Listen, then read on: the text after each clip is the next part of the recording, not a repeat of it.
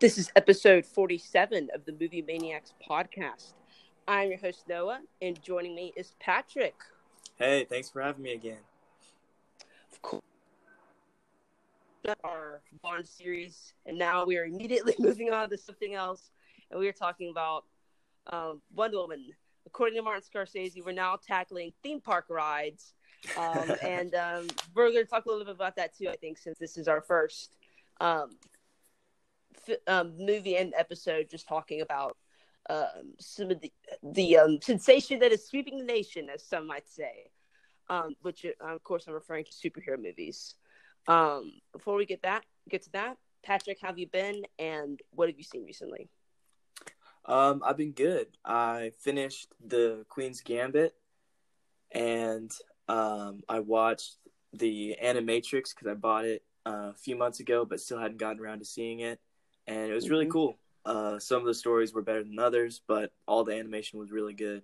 And it's probably better than the last two Matrix movies. So if you haven't seen any of the Matrix stuff, I would recommend watching the first Matrix movie and then the Animatrix. You'll have a better time than trying to sit through those last two Matrix movies. And that's pretty much it. What have you seen recently? I saw As Good as It Gets with Jack Nicholson, and one was just kind of, I was doing other things, had this playing on the background. This was I'm always down for seeing a Jack Nicholson movie, and this was one of his I hadn't seen yet, so I just decided to check it out, and it's a fun kind of type of 90s rom-com with some of the movies Tom Hanks did, like You Got Mail or Sleepless in Seattle, just kind of that little 90s period where there were a lot of kind of cheesy rom-coms that very much felt like they were in the 90s, but they're fun, they're decent, they're fun, just that, like I said, have something playing around in the background, and that's what As Good as It Gets did for me. Jack Nicholson's really good. He won the Oscar for this performance, and I don't know what other performances are up that year, but I feel like this isn't like I wouldn't say on the surface this is an Oscar-worthy performance, but I think it's Jack Nicholson, and I think by that time he'd built up a lot of cred at that point. It was kind of coasting on being the legend. And I really enjoyed his performance. Helen Hunt and all the other supporting actors are good as well. So I'd give that one a recommend. It's on Prime Video. It's just a simple, fun little movie. Like a few nitpicks, of course. Not like a super memorable movie. Not one I probably will ever go back to, but it's fun for what it is. And then I saw Snowpiercer with Chris Evans by Bong Joon-ho. This was on Netflix, and I decided to check it out. This was what I wanted to see for a little while now, and really, really enjoyed it. Chris Evans probably gave my favorite performance out of all the ones he's given, really showing that he's more than Captain America. And then, of course, Knives Out's a pretty good example of that as well. The movie looks really good. The direction is, of course, fantastic. The score by Marco Blanchie, really good. There are a few things nitpick. There are a lot of moments that kind of took me out of the movie, where it was just things that were very visually interesting, but kind of took me out of it because we were really stopping in the midst of a bunch of action, whether it's like physical action or just kind of really fast scenes. But I did really like the movie. It has a lot to say about class, which I'm not really good at reading into like political metaphors and stuff. And this really didn't have anything not any like Trump metaphors or anything like that. Just more like how class works and things like that I think were done really well, which seems to be kind of a running theme. I think in Parasite, I think is very much about class, which I have not seen that, but from reading summaries and stuff like that is how it seems. And then I did see The Standoff at Sparrow Creek, which is a movie that I put at the end of 5 movies that I want to see soon, and I finally checked this one off. It's on Hulu, and it was okay. It wasn't amazing. It probably wasn't like if I knew the quality of the movie, I wouldn't have put it in my 5 movies I want to see soon. But there's this kind of a type like a whodunit, but like with like really gruff like police officers, very serious, very dark movie, very literal as well. It looks dark. There's not a scene or shot of daylight in the whole movie. It's very dark. Takes place over the course of one night. This is the first film, I believe, for a director who I do not know his name and I don't have it in front of me, but shows a lot of talent for sure. Many sequences in the movie I found to be very impressive looking. For me, it's kind of the writing that didn't really grip me, and I had a hard time staying focused on what was all going on in front of me. I just kind of lost interest at times, and the performances are pretty solid, but really I think the script is kind of its loose link in the chain of what's mostly pretty positive, but I think the direction was what impressed me the most. So I think that this guy's going to go on to do many I think he's going to go on to do great things, but I think this is still kind of the following for what the following was to Christopher Nolan. This might end up being his following. I'm not saying this guy's going to be as big of a deal as Christopher Nolan, but it's like a really short movie, very similar to the following. So it kind of had that type of feeling. But anyway, wanted to give that one a mention, and that's all I've seen. So sweet. Now we're here to talk about Wonder Woman. Finished wrapping up James Bond, and now we're kind of moving on to another action-oriented series. Well, not really a full-fledged series, but we're going to talk about some of the DCEU superhero movies in general, the current ones going on. And then we'll also talk a little bit about Wonder Woman itself, of course, since that's what the title of this episode is all about. So anyway, I'm going to start out with superhero movies in general. They are certainly the biggest thing happening, I think, in all of movies right now. And you could even say in pop culture. It's definitely everywhere you look, there's some sort of sign of the MCU, whether you're at Target or even in Walgreens.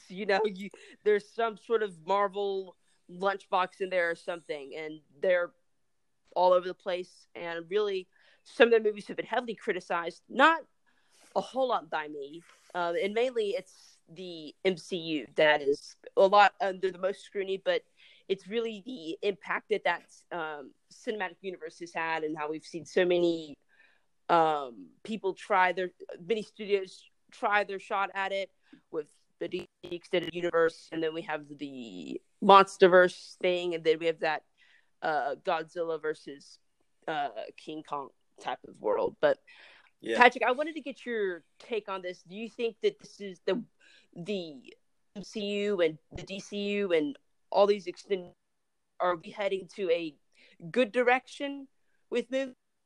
Kind of something that is kind of ruining the brand of movies.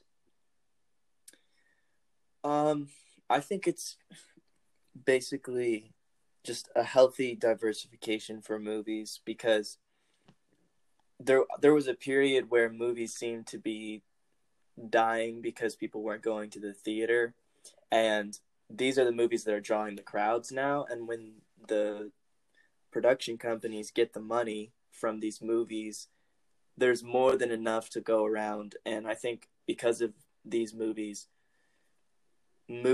that film critics, dedicated film fans and that ilk will really enjoy, will get funded because of the movies that same group might criticize or even detest in Scorsese's case.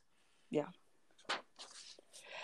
for me, I'm glad that people are going to the theaters to see these movies. I think it's a pretty cool thing that a case with Avengers Endgame, that movie's made over I think $2 billion, and that's a pretty big deal. And is the highest grossing movie of all time, and that's a superhero movie. It's a comic book film, which on the surface and at the time sounded kind of ludicrous that would be the number one movie as far as box office numbers. And I think that's a pretty interesting thing to take in mind. And as far as what I think of how they're impacting movies, I think that it's unfortunate that movies like Tenet come out and bomb, but it's a possible chance that Wonder Woman 1984 is the hope for theaters. That's kind of unfortunate that people aren't willing to go see those types of movies. And I think that is an unfortunate thing that these are the only movies that people are really going to go see, except for, the small minority. And that is we still have those movies coming out. I mean, it's not like we're not getting a Scorsese movie or a Tarantino movie or anything like that. So that it's just that these certain movies are making more than others. And why unfortunate that blockbusters and action movies, that type of thing, are kind of getting more notice than Tarantino or Scorsese. I still think that those movies are fun. I have a fun time watching an MCU movie. I hold no grudge against them. Sometimes I do, but most of the time, I mean, with Avengers Endgame, like, I was really excited to see that. I'm invested in the MCU, but DCEU, I'm still kind of skeptical, and we'll talk more about that with them, and we'll go down, I think, with a little mini review on each movie that we've seen from that series. But as far as the MCU goes, I think they're rocking. I like most of their movies. Ant-Man movies, third Iron Man movie, not the biggest fan of those, but I mean, movies like Winter Soldier, Thor Ragnarok, and first Iron Man, I consider to be a lot of fun and some of the most fun you can have at the movies, because a lot of the time, other movies just aren't really as you can get with Robert Downey Jr. On screen as Iron Man. It's just a lot more fun than other things that are going on in the theaters, even though I don't think that they're necessarily a high art form. And I think that's kind of what Scorsese is kind of getting at with his comments. But I do think it's a very impressive achievement, and you don't see anybody else doing this really except Kevin Feige, who's able to craft this 23 film series and have the like one of the last few make over $2 billion. And that this series is the longest. I think it might be equal to the Link to the Bond series. I'm not sure, but even over the span of 12 years, they've made an impressive amount of movies that have, for the most part, been well received. I mean, with the exception of like Thor: The Dark World or Iron Man 3, who did get some hate. A lot of these have been pretty well received, and I think that that's something that people forget, is that these overall get good reviews, and they're not some of the most highly rated movies ever, but they get the numbers going good, even with the critics. So I do think that people need to keep that in mind, who are kind of skeptical about the MCU and some other extended universes that haven't been as successful, like Transformers or that Tom Cruise thing. But anyway, let's talk about the DCEU, which is they're coming right after some of the Hot Marvel stuff. 1 year after Avengers, we got Man of Steel, a movie that some people hate and some people love. I personally think it's a pretty good to okay movie. For me, the best part of the movie is Hans Zimmer's score, which is absolutely a beautiful score, and can't talk about him enough on the podcast. But he really just blows me away a whole lot, and this is one of his best scores. It's very impressive, and I think that's reason enough to go check this movie out, just to see how his music is applied to the movie. Is just really neat. I think there's some great moments in the movie. Superman finally flying is, I think, a really good moment, and that, of course, that's aided by Zimmer's score. I think it's just a really cool moment, and the action, yeah, it's bland, and I think that that's something that even the Marvel movies struggle at times, but Winter Soldier and Thor Ragnarok, we've gotten some really good action from the MCU movies, and I honestly just don't think we have gotten any great action from any of the DCEU movies. I ultimately think it's an okay movie. Patrick, you've seen Man of Steel. What do you think of that movie? It's a fairly good Superman movie. I think people have a problem with DC taking the tone from the recent comics and applying it to their movies instead of the tone from the classic movies, because people that grew up with Christopher Reeves as Superman are expecting something that is not really in the comics anymore, and DC doesn't want to put that in movies because that's not where the character is right now. So I can see why a lot of Superman fans that are mostly just fans of the old movies wouldn't like it. And there are some other problems, like it's just not one of the best superhero movies. But there are really good things to say about it. Russell Crowe is really great. Despite what people say, I like Henry Cavill's take on Superman. I think he does a pretty good job with it. Amy Adams is not as bad as people say. Pretty much most issues that people have with this movie are a little overblown, in my opinion. Like they're all present, but they're not quite as bad as people say. So it's definitely worth checking out if you like superhero movies. Yeah, and I think right after this, we got Batman versus Superman, which was the movie I think really got people kind of scratching their hair a little bit, kind of really trying to see where this universe was going. Really came out of left field, I think, with throwing Batman in there. And I do remember the trailer coming out for that movie and looking pretty awesome. And then I think there was a second one that came out that didn't look as cool, but I think there were some people going in that really just want to see Batman and Superman punch each other, which who doesn't? And we only get there's not a lot of that. There's a lot of fumbling around, I think, in that movie. I think it's really just pretty generic movie. Not as awful as I think people say. Ben Affleck, I hold up as being a pretty great Batman. I like him at his physique. I think he gives a good performance in that movie, even though his character isn't written that well. I think Ben Affleck does a really good job with it. I think it's a Justice League where I begin to start having some problems with that take on Batman. But Henry Cavill's Superman, you brought him up, and I think Henry Cavill's a very talented actor. I think he's good at Superman, but I don't think that Superman is the beacon of hope in the DCEU that I think I'd like for him to be.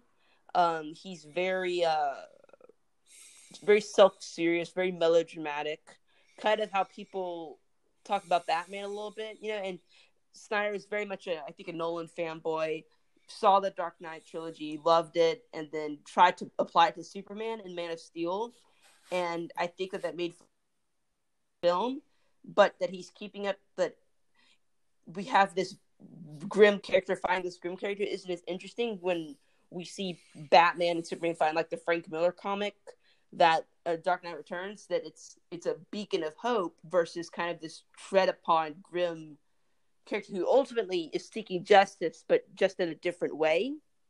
And it's really just two grim characters. I think the way they get each other to fight is really stupid. The writing is mostly stupid. There's some cool scenes, some cool sequences.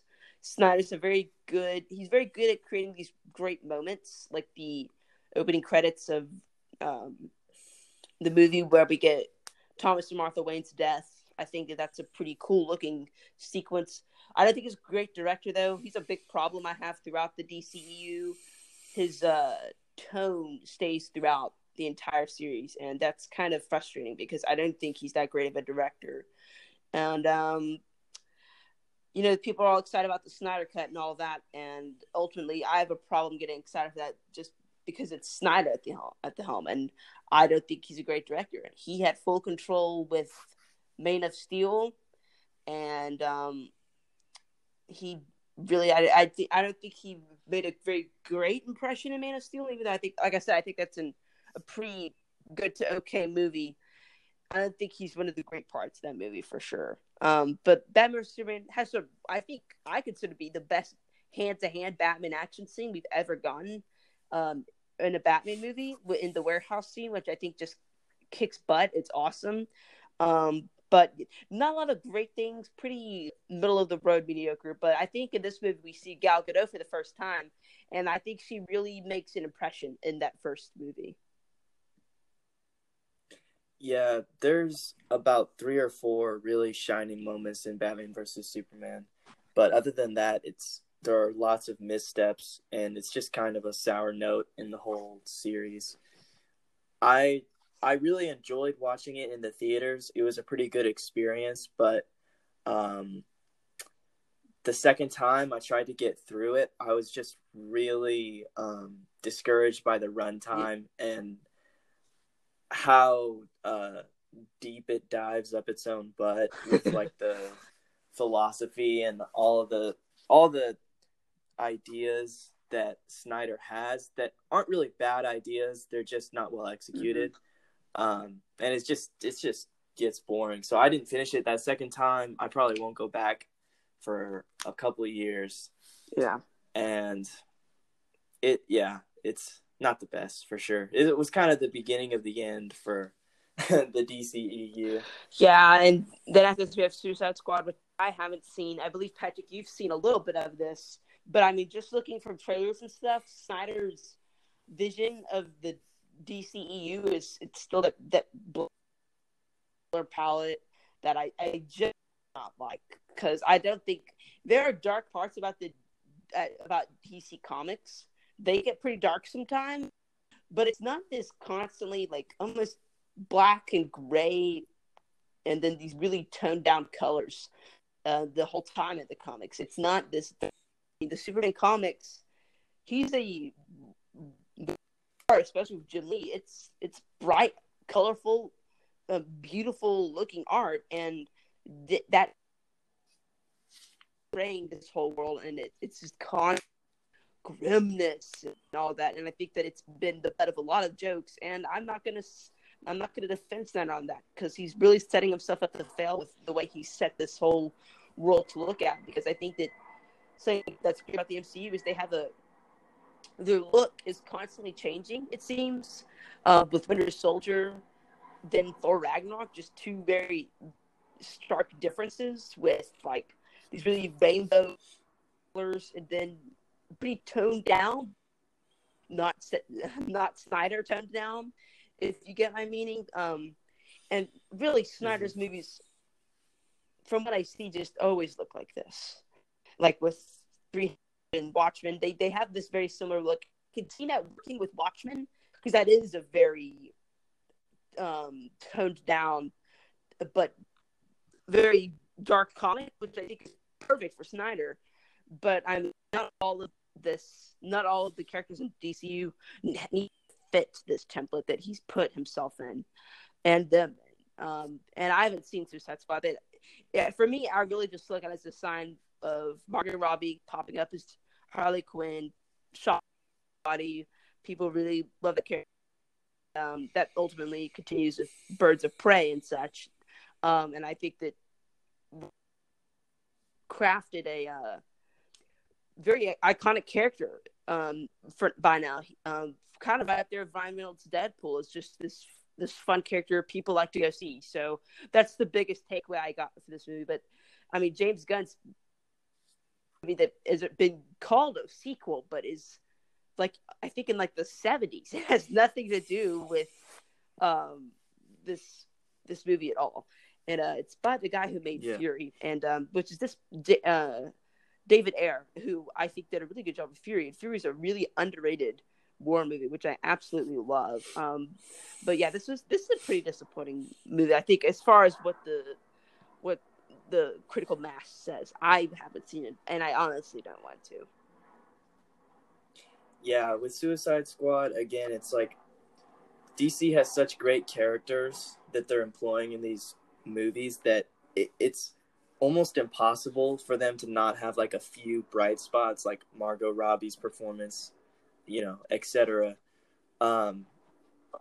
But overall, they're just really messy. And Suicide Squad is one of the messiest, especially on a technical level. It's there were lots of reshoots, and it was no secret that there was a lot of trouble on the set. Mm-hmm. And it's not masked at all. It's all very obvious. So, yeah, you're just falling further down the pit. Yeah. When you get to Suicide Squad.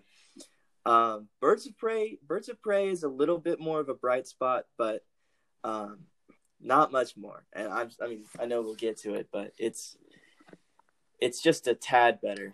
Yeah, we'll skip over Wonder Woman. We've got Justice League coming right off the very successful Wonder Woman, which really, I think, made an impact that we might be going somewhere. The Justice League said, no, we're not. And like you said earlier with Suicide Squad, a lot of studio interference. Patrick, you haven't seen this one. I don't blame you. This is a really, well, in some cases, I consider this to be one of the prime examples of just some of the worst superhero movies, one of the worst superhero movies I've ever seen.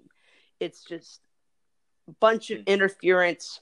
I think Joss Whedon coming in really feels like a childish move from Warner Brothers, like something a child would think of, like, oh, we'll get the guy who made Avengers, and that'll make it all better. And he really messes it up. You really see Gal Gadot's Wonder Woman painted in such a different way, where like her butt is much more in focus than it was ever in Wonder Woman, and I think that's so disappointing because Wonder Woman does not do that, and I think it's a really great thing about that movie. And movies like Catwoman and Elektra do that type of thing, and Wonder Woman doesn't. And yeah, Whedon coming in is just he's the exact opposite of Snyder, and I think that's just such. Why did Warner Brothers think that these two were going to work together very well? Because they don't. Their tones are very different. But yeah, that was a big disappointment. You haven't seen it, Patrick, and I'm not going to encourage you to see it. If you want to see it before Snyder Cut comes out, be my guest. But yeah, that one was pretty rough, and I don't ever really want to go back to that one again unless we do like some sort of DCEU retrospective or something like that. Yeah, I didn't watch it, and it wasn't even because I had heard bad things about it. This series just hadn't gripped me, and I wasn't. There was nothing compelling me to spend my time on another one of these movies. Like, it seemed like a waste. Like, even if it was slightly better than some of the other ones, I knew it still wasn't going to be good. Yeah. So, I would have heard if it was like an amazing surprise. Yeah. And I think this is one of the ultimate signs of just how messy Warner Brothers' direction has been for this extended universe.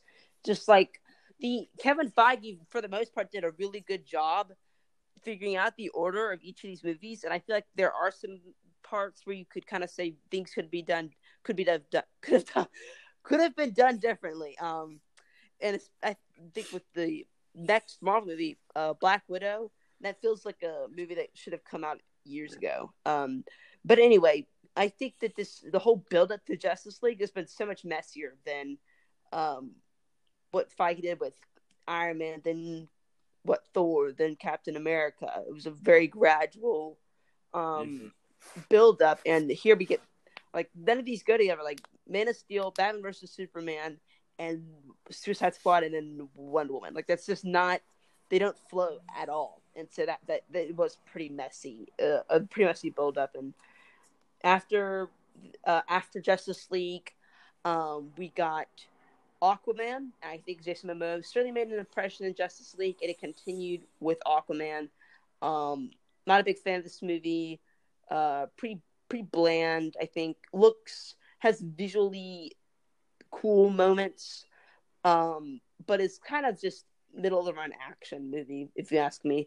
I Jason Momoa is fine. I think it's Aquaman. He's not. I don't think he's the Chris Hemsworth Thor that everybody thinks he is. Where I really like Chris Hemsworth Thor. I'm not a big fan of Momoa. He's a good actor. I just don't think that he's he's the best that like people seem to think he is. The direction's pretty cool.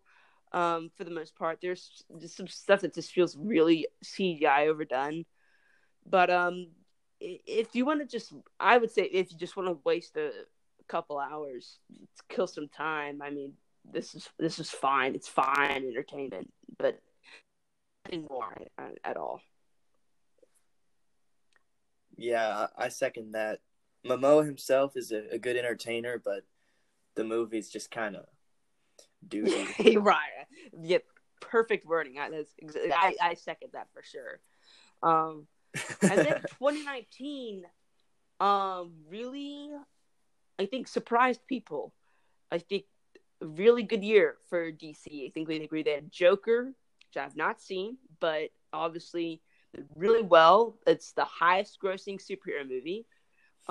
Not the one that made the most money, but the one that did the most gross. And I think that's would have been one of the bigger successes. But got Joaquin Phoenix showing up, wins the Oscar, nominated for Best Picture, won for Best Score, nominated for Best Director.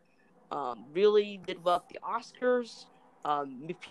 Best part, a lot of controversy at the beginning. It was one of the under a lot of criticism at first when that first trailer came out. People were really giving Todd Phillips a hard time, and he fought back. You go on Twitter, ladies and gentlemen. You can find what he said, but yeah, this did really well. The box office, the Oscars, the critical reception, I think is kind of mixed now. I think that some people really love Todd Phillips's vision. Some people don't, and call it pretty bland. This was one that I had like just really wanted to see. Like I'd rather see this movie than anything else, and it's kind of dropped there. Like it's not the big movie that I really want to see now. There's other things, but this is what I still want to get to at some point. But yeah, Patrick, you have seen Joker, I believe, and what do you make of this one? Yeah. Well, I understand the mixed reception from the critics. There's a lot of the movie that draws from Martin Scorsese. You got the comedian, or I don't remember what King that movie is called, but the one about the comedian. Yeah, King of Comedy.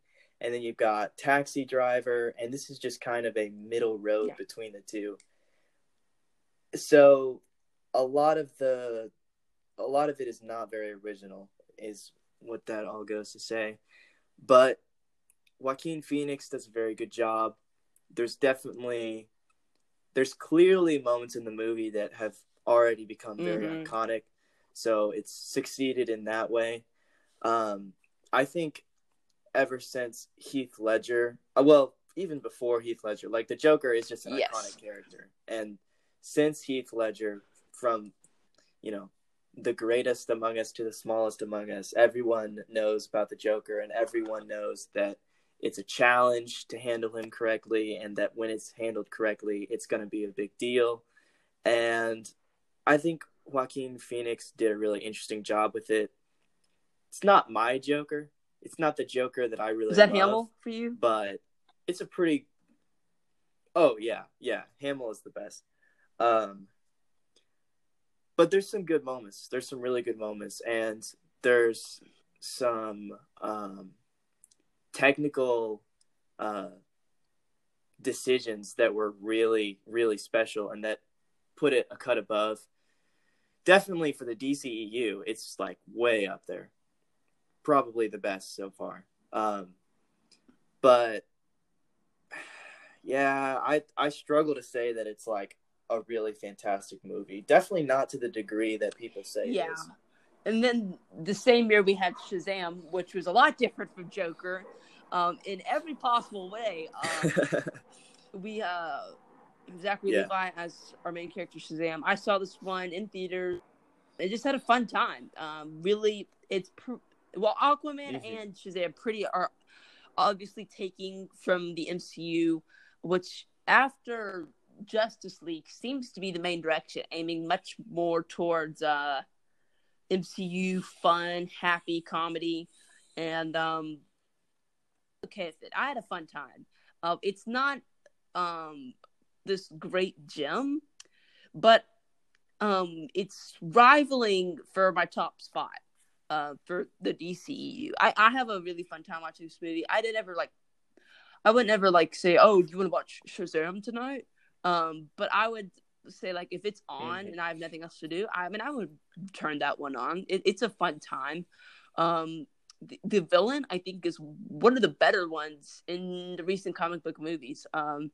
Has menace, that also has a bit of some understandable motives, just kind of from dark movies in childhood, which always works for me.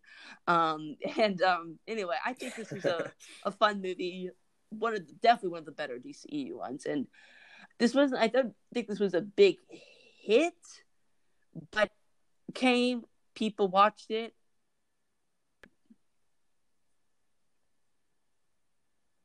Yeah, I think Shazam kind of saw superhero movies going in a direction which they hadn't done in a little bit, which is it definitely feels like more of a kids movie, and that's not to its detriment at all. Like it does a really good job of being super entertaining and accessible to all ages, and that's something that like Marvel doesn't do as much, although all ages show up. Like they're PG-13 movies, the content is I mean, it's not really bad, but the story-wise, they're not holding back. It's PG-13. And I think Shazam did a little bit, and it was really good. Yeah, but there's a huge difference between Civil War PG-13 and Shazam PG-13. And I think Civil War would be much more known for like brutality to one of the higher PG-13 extents, and then Shazam kind of crude humor, mostly what I think got a PG-13 rating for it. But there's a pretty intense sequence that happens around the middle of that movie that I think also kind of got a PG-13 rating. And I think there were some complaints that, it was too scary. But I think you just honestly, it's PG-13. Bring your 3-year-olds to go see this movie. Yeah, it felt very much like an 80s kids movie. So kind of pushing the envelope, but super accessible and fun for all ages. And I'm going to be honest, I think my one real complaint with the movie, well, it's not really a complaint, but my problem with the movie is that I saw it once in theaters and I don't really remember a whole lot. Like I remember a car accident that was really good. I remember Zachary Levi being pretty funny. I don't remember anything that he said though. I remember the weird hall with all the weapons and the gods and stuff.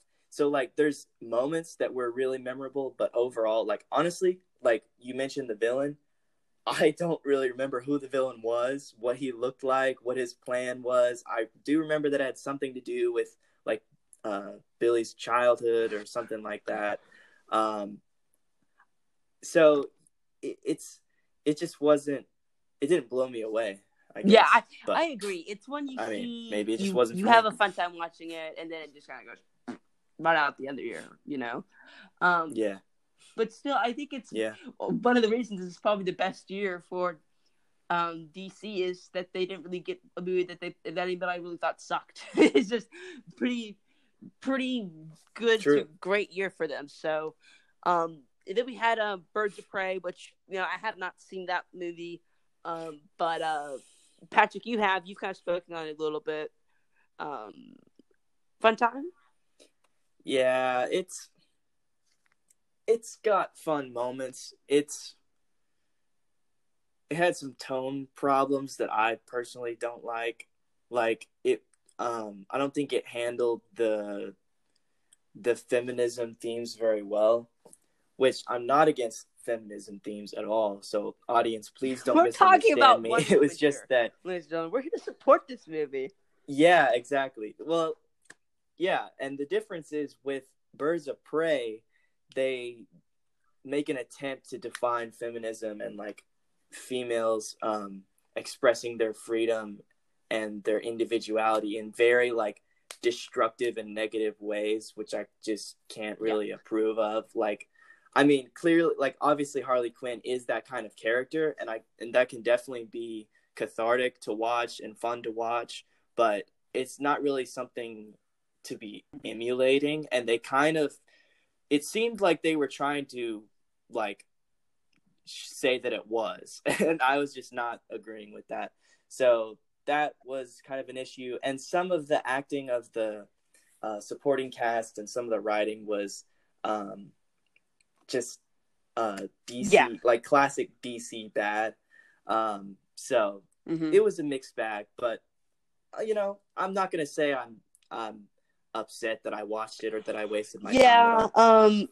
I definitely think just watching some of the trailers, seeing a few clips, like a lot of your points made sense to me. I can see that being the tone of the movie. And when you think about, like, Harley Quinn is not the most pro-feminine character. Like, she's like Right. she and Joker have this very destructive relationship that isn't very good at all. It's pretty bad. She's not really the most great character. I think that very similar with Deadpool, that these characters are having impact and people are dressing up as them to go to Comic-Con. That's all fine and dandy, but, like, this isn't, like, you don't wear a t-shirt that says life goals and to put Harley Quinn and Joker at the back of it. Like, that's not the message that needs to be sent here. And it seems like some people are kind of going in that direction. I think that that's not really Harley Quinn at all, and I don't think that she needs to be made that this really wholly good character, because she's not. She's kind of a wreck sometimes. I think that's what makes her an interesting character. But anyway, that DC movie that's come out. There's been a few animated ones, but we're not going to talk about those. Anyway, let's talk about our main topic of discussion here. We're here to talk about Wonder Woman, and I remember seeing this one in theaters when it came out. Loving the trailer when it was released. Had that great Hans Zimmer theme that he set up in Batman vs Superman, and it continues with this movie, which is cool.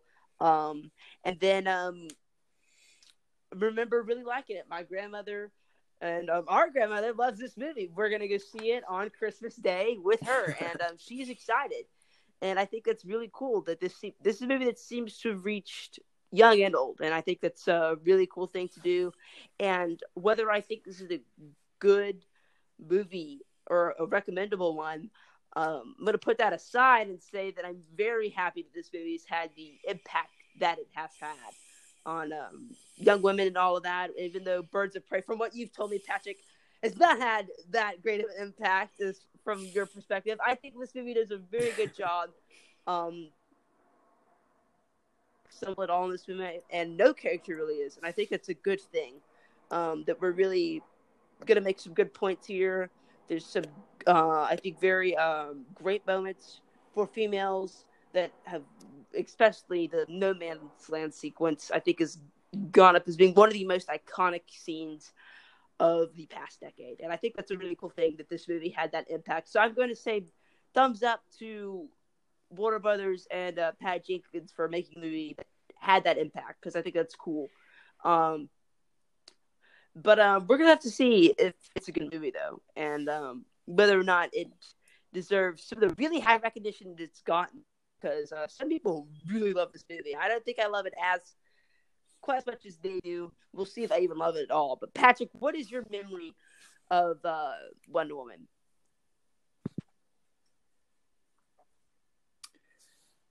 Yeah, I saw it in the theaters as well. I remember liking it. I think I've said in the past, I remember thinking of it as like a having a place among some of the lower end of Marvel movies, like, which I still love. Like, I really like the original Thor movie more than a lot of people, and I feel like it kind of Wonder Woman sits somewhere between the original Thor movie and the original Captain America movie.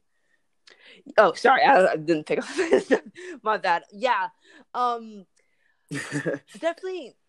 I'll have some nitpicks throughout the movie, and it is kind of it's a mixed bag for sure. I don't think it's perfect. We're gonna get into that. We start out with the kind of the new DC sequence that really feels kind of like a ripoff from Marvel's. And I'm sitting here about to rewatch this, thinking, gonna a very upbeat movie, much more than Batman vs Superman or Man of Steel. And I'm excited. And then the first line is like, "I used to believe in saving the world. Look, it looks beautiful on the outside, and it's ugly on the inside." And I'm like, oh my god, Zack Snyder, back from the dead, still haunting me. Oh my gosh, just it instantly. I remember. Oh, this is a DC movie. I forgot. But yeah, you instantly kind of, and it's kind of in a really bad way. Like the way we start out, like I'm not really enjoying what one woman is, or Diana, I guess I'll call Diana, what she is saying in these opening sequences, because I understand the lesson that she learns in this movie. I think it's a very good one for where this character starts out, but the dialogue at the start, I'm not really loving, but I'm still holding on.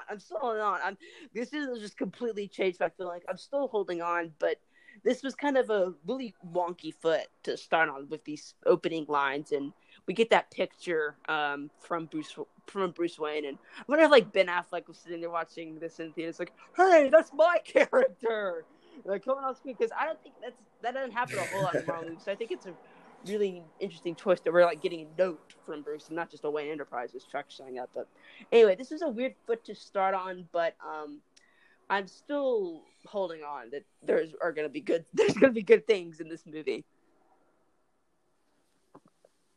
Yeah, I think you hit the nail right on the head. Like, this whole first act is just really plagued by poor dialogue, poorly paced, poorly thought out. It seems very, a lot of it's incredibly expository. A lot of it is just awkward and just grating to hear. But I will say that visually, this movie is doing some good things right from the beginning. Especially once we get to Themyscira. And when we get there, instantly we're out of the Snyder tone. Very colorful, very, very beautiful looking, I think. This looks really good. This is good stuff. And we got our director here, Patty Jenkins, who on the surface I don't think is the fit for Wonder Woman, who made another women type movie with Monster about the first woman serial killer. So I'm definitely saying that, like, that's the woman for Wonder Woman. Yes, hire her as our director, the director of the serial killer woman movie. Let's hire her. But anyway, I think she did a good job with the direction of this movie. It's better than anything with Elektra or Catwoman, which was just god awful directing. And this is, I think, pretty good stuff. And I think that she definitely brings a fresh tone to this, from what has so far been a pretty dull universe with these first couple of installments in the DC movie universe. And I'm really liking what I'm seeing. Yeah, but some of this dialogue, it's awful, and I'm glad you brought it up because I have this written down here. Like, I had to jot this down, and I wasn't really taking notes watching this, but when this happened, I saw, like, this whole, like, first 5 minutes of this movie is, like, Diana, like, kind of running around. We're seeing what Themyscira's life, and I'm really appreciating, like, we got these women here just kicking butt. Like, these are kick-butt women. I think that's really cool. And then, like, we get Ron walking up, and then there's this Amazon walks next to her, and then, Robin Wright is like, how's she doing? And he's like, she's doing good. He's like, is she good? Keep her working. And, like, we don't know who this chick is, like, who Robin Wright is talking about. It's the most awkward dialogue I have seen in such a long time. It's this awful, Mom is sitting in the background, like, making lunch, and she like perks up, like, I swear, like, what did she just say? Like, it is really laughable dialogue, and unfortunately some of this is kind of groan inducing though. Like, well, I had a bit of fun. There's some pretty pretty rough dialogue in this first act, which first act for the most part. But it gets boiled down by this dialogue, which I'm not loving. I do like this little girl who's playing as Wonder Woman, though. She is bringing a lot of energy, and I'm actually really excited that she's going to come back, and because I really liked the tone that she brought to it. Really gets that energy, that energetic feel. The perfect tone you want to have with these scenes at Themyscira. Very, very, just really perfect. Nothing's going wrong, and that makes the scene when the German, and even when Chris Pine comes, ruining the perfection of Themyscira. And I think that's they've set the perfect tone, and I'm liking like I said, the direction of Patty Jenkins as we're going the landscape of Themyscira. I'm really liking the dialogue, like you said, is pretty rough looking. Yeah, and so unnecessary. Like, a lot of it really just feels like I'm getting everything I need to know, all the information I want from the action that's happening on screen. I mean, that's just like a rule of film. You show, you don't tell. And with this first act, it's like they're showing everything, but they also feel the need to tell you on top of it in a really awkward way. And like, I get that they need this little crash course on like Wonder Woman mythology for like the general like public. But other than that, a lot of this stuff is just completely unnecessary. Like, just really short lines sprinkled throughout in moments that just don't need it at all. I think it runs right up until the plane crash. And it's right after I was still kind of laughing at that line, and then we get Connie Nelson as Wonder Woman's mother, whose name is Hippolyta. Probably butchering that name, but I want to let the record show I'm a big Greek mythology fan, and when she like saying what like the origin of like Themyscira is and all that, and how like Zeus created life and it was good, and I'm thinking, wait, this is Christian mythology. What is going on here? In the beginning, Zeus made it and it was good, and I feel like this is much more Christian mythology than it is Greek mythology. There's not a lot of Greek at all. It's like they make it seem like there's only two gods in all of Greek mythology, and there's really there's like hundreds, and here there's like two.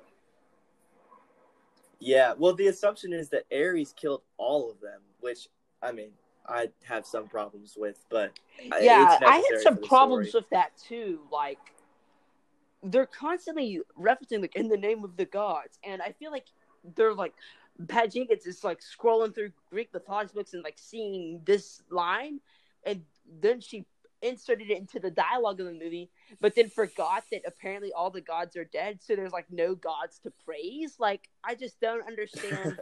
So, like you said, some of the lines are just wonky, and then like when like Connie Nelson is like tucking Diana in bed, and like, I want to hear a war story, and it's like, no, that's what you were made out of clay, I mean, from Zeus. And it's just like, oh, let me be like in just like a few couple seconds, like remind you of how you were born. Just like, not really great dialogue. I think Connie Nielsen is fine. I think she's a pretty bad mother.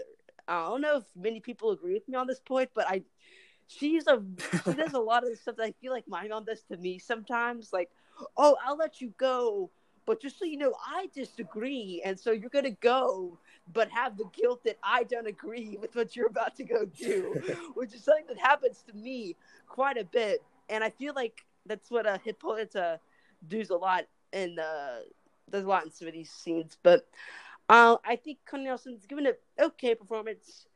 Robin Wright, I'm always happy when she shows up. Really like her from Forrest Gump and 2049.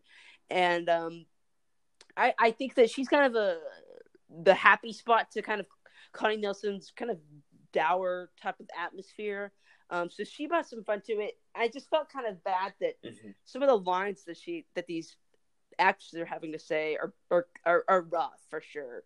And yeah, and I think part of why they don't work is some of the accent work here is really inconsistent. like a lot of these characters are kind of like flowing from their original British accents to like something that resembles Gal Gadot's Israeli accent, and hers is the only one that's consistent because it's her actual voice. Like that's actually how she talks, and everyone else is like trying to imitate that and kind of not doing a great job all the time. So some of the lines just come out really weird. Like the first half will be British, and then the ending will have like this little Israeli accent. Yeah. Like, oh yeah, oh wait, no, this is wrong accent. This is a different movie. Like this isn't Shakespeare. This is Greek mythology. And so that is a struggle for me to just listen to. Consistent that much. And like you could tell some of these ladies who have got to us and stuff are kicking butt aren't really actresses, and you can see that in some of their performances. But for the most part, I'm liking scenes at the Themyscira. Even though I'm kind of wincing at some of the bad dialogue, I'm still kind of appreciating the way this movie looks. It's just really refreshing after, Man of Steel or Batman vs Superman. And like, not that I just watched this movie, it's just like really impressed. This is a DCEU movie, and it looks good.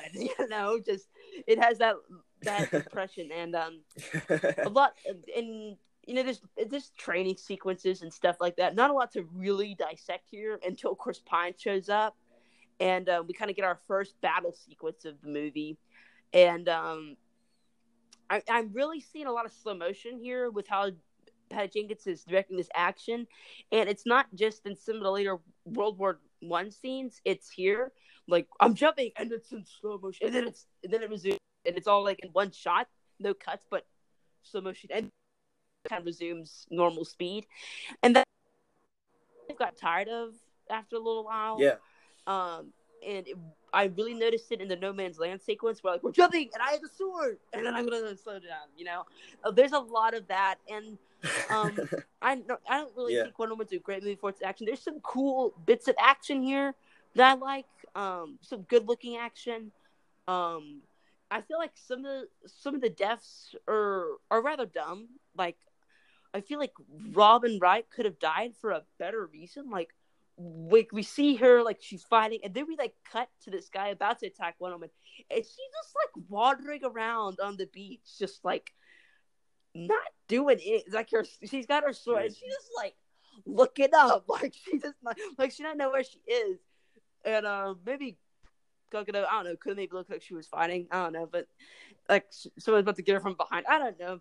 But I'm liking it for the most part how some of this action's going. It's pretty generic. It's not very notable action.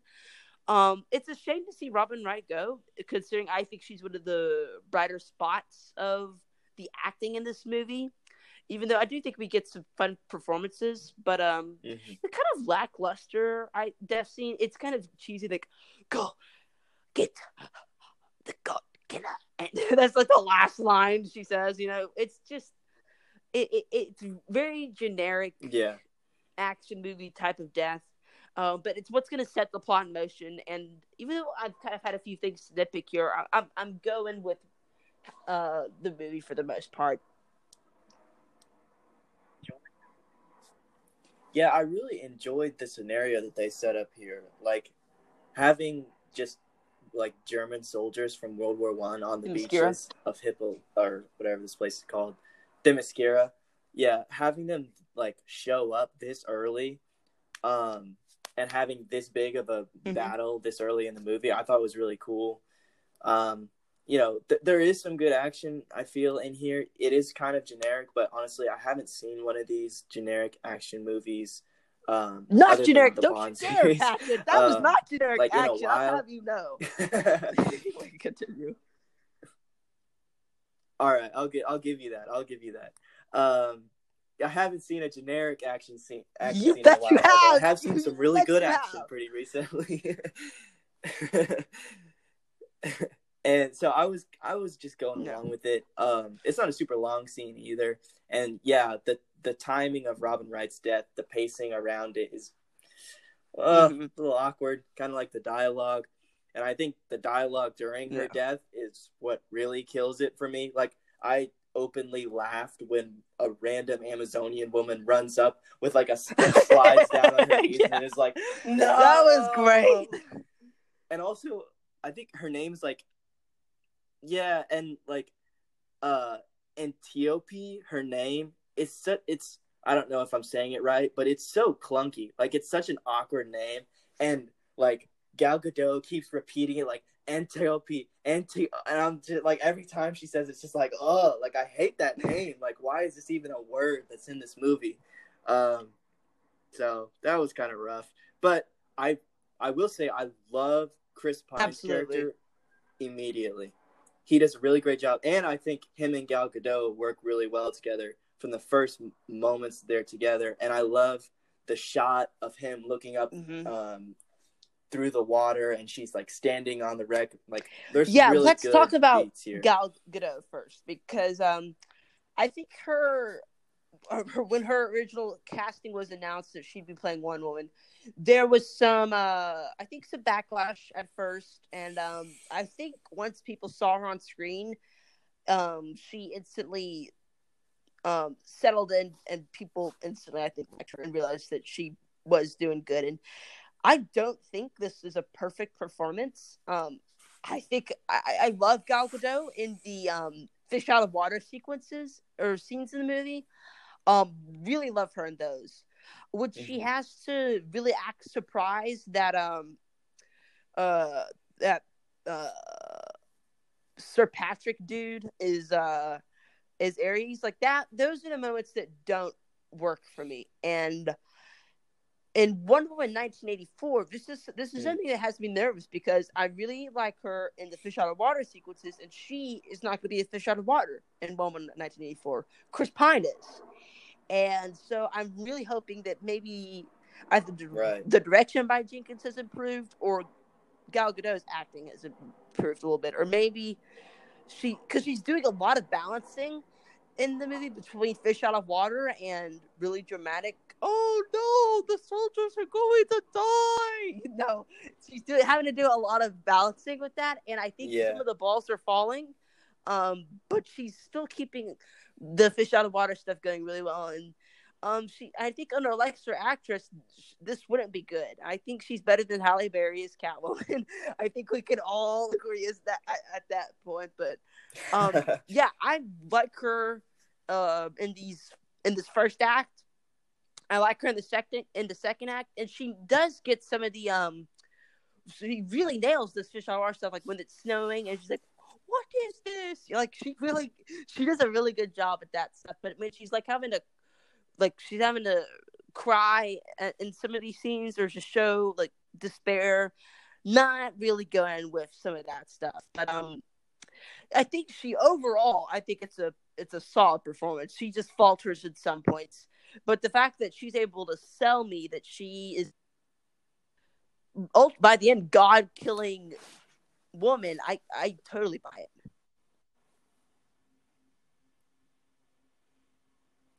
Yeah, I think she holds the movie together pretty well.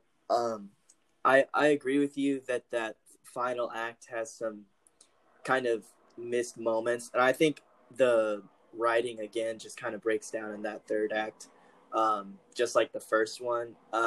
But I think it's better than the first act. The first act is just a mess, but so yeah, I don't know. I don't really have many complaints. Her character is not like the Joker or like something super complicated. Like, Wonder Woman is closer to Superman as far as like a complex character. Yeah, and then we have Chris Pine, who you mentioned earlier, and I think is a lot of fun in this movie. He's Captain Kirk, but in World War One, and it works for me. Like, I think he's a lot of fun. He nails, I think, some of the more serious parts of the movie, but I'm laughing a lot at some of the funny dialogue I think that he has that is funny. And he really, he's no Benjamin Bratt, is what I will say. He's no Detective Wayne or whatever the heck that character was, and I'm not even gonna try. And I think this is really improving on a lot of Wonder Woman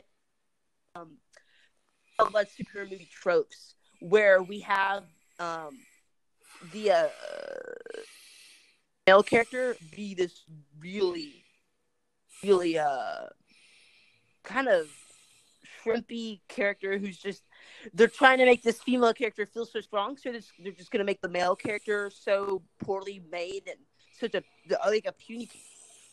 And they don't do that. I think Chris Pine's very capable in the movie. The character he plays as feels capable. He's a mix. I appreciated how on this viewing he's not a perfect character. He's made past mistakes. You can feel that in some of the scenes that he has this darker past and he's trying to right some of those wrongs. And I think that's a really good, simple but good motivation for him throughout the movie. It works for me. So overall, I like Chris Pine. I think he's the best actor in this movie, is what I'm going to say.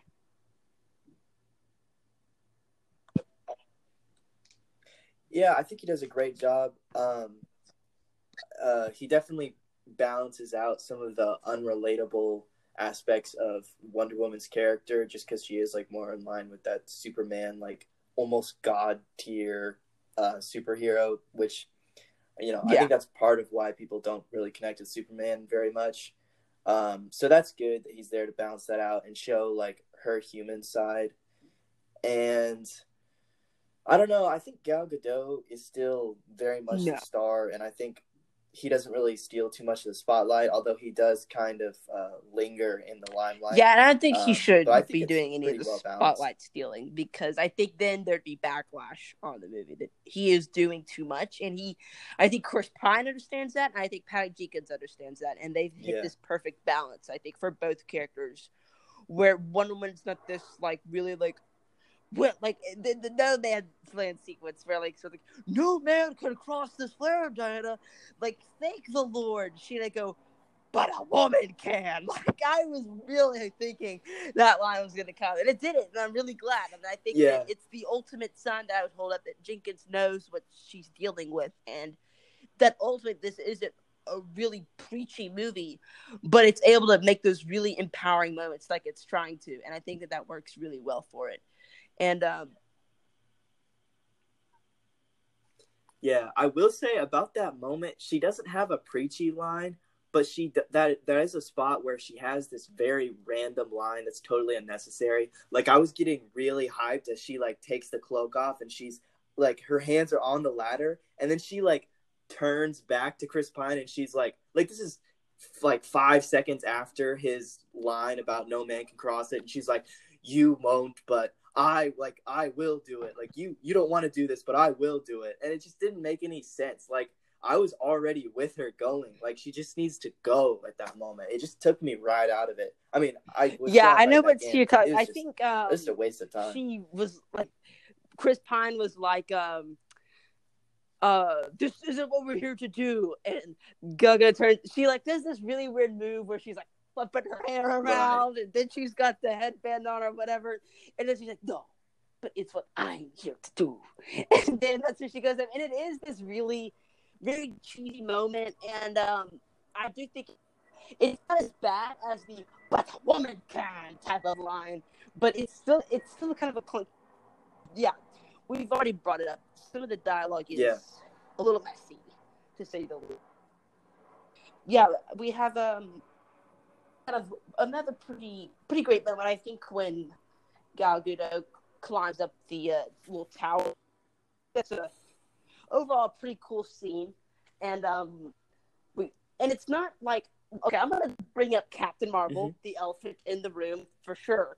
I think that has been in mind for a little while now, and I'm finally going to bring her up because Captain Marvel, the movie. I don't like it at all. It's a really rough one for me, and I think it's one of the moments could have gone wrong. Is how I look at it. It's very cheap. Even the soundtrack is just like this roll your eyes type of thing, and I feel like people. I don't think it was one of the best well received MCU movies, but I feel like people really hold it up at times. There's a little Twitter minority there that really hold it up as this really empowering movie, and it's not, because it's too preachy. And I'm all like, you and I both made our cases. We're all for women empowerment on screen. Like, one of the reasons I love the Kill Bill series is because of how kick butt Uma Thurman is in that whole series, and I think that's really great to have. And it's one of the reasons I appreciate Wonder Woman so much as a movie, whether it's a good movie or not. I appreciate it for that. But Captain Marvel was so awful, and I think Brie Larson is even worse than Gal Gadot is as Wonder Woman. And Gal Gadot, Gal Gadot is pretty good in this movie. She has some weak spots, for sure. But Brie Larson is just a wooden board the whole movie. And she's one of the biggest problems I have, and this is a big Disney problem in general. It's just how OP she is. And I feel like that really feels like a Twitter thing to say, but it's true. Like, there's no doubt in my mind that when Brie Larson goes to fly up there to kick tail or whatever, that she's gonna kick tail. That's just because she's been OP this whole movie, and she's gonna continue to be OP. Here, you get the feeling that you really, there aren't a lot of stakes, I think, with what Wonder Woman can and cannot do, but you get that she doesn't always have full control, I think, of her powers. She's still learning, and she kind of died not knowing all the lessons. Her teacher died without giving her all the lessons, and I'm really just getting tired of Connie Nelson saying, "There are things you don't know, Diana." Like, that's a line that she says like 5 times in the first act. I get really tired of it, but you get the sense when I think Gal Gadot is so great in the scenes where she's climbing up the tower, and she has this look of just pure happiness, and that's something that Captain Marvel never had, and it makes me smile right along Gal Gadot when she's climbing up the tower.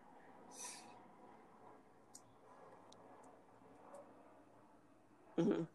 Yeah, I mean, Gal Gadot has life. Like you said, Brie Larson is a wooden board. Like, even though Wonder Woman figure. was made of clay, she does not have clay-like acting. That's what I'll say. There's my pun, ladies and gentlemen.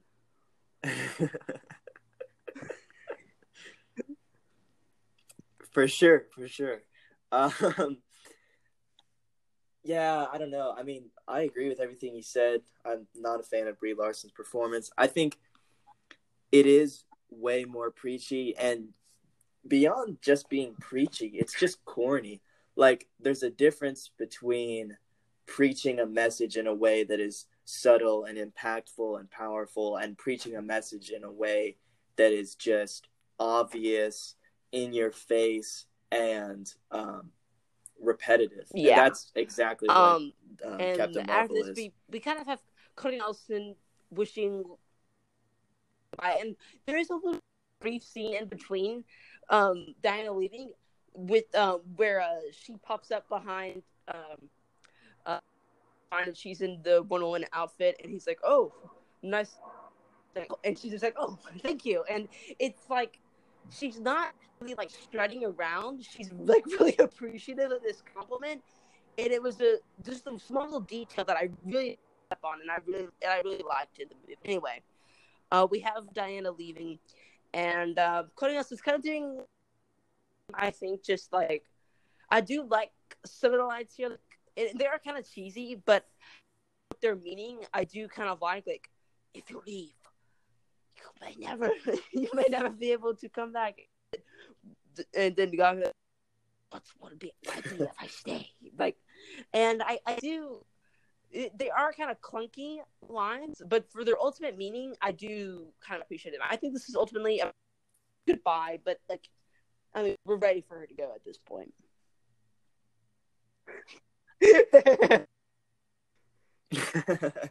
Bye.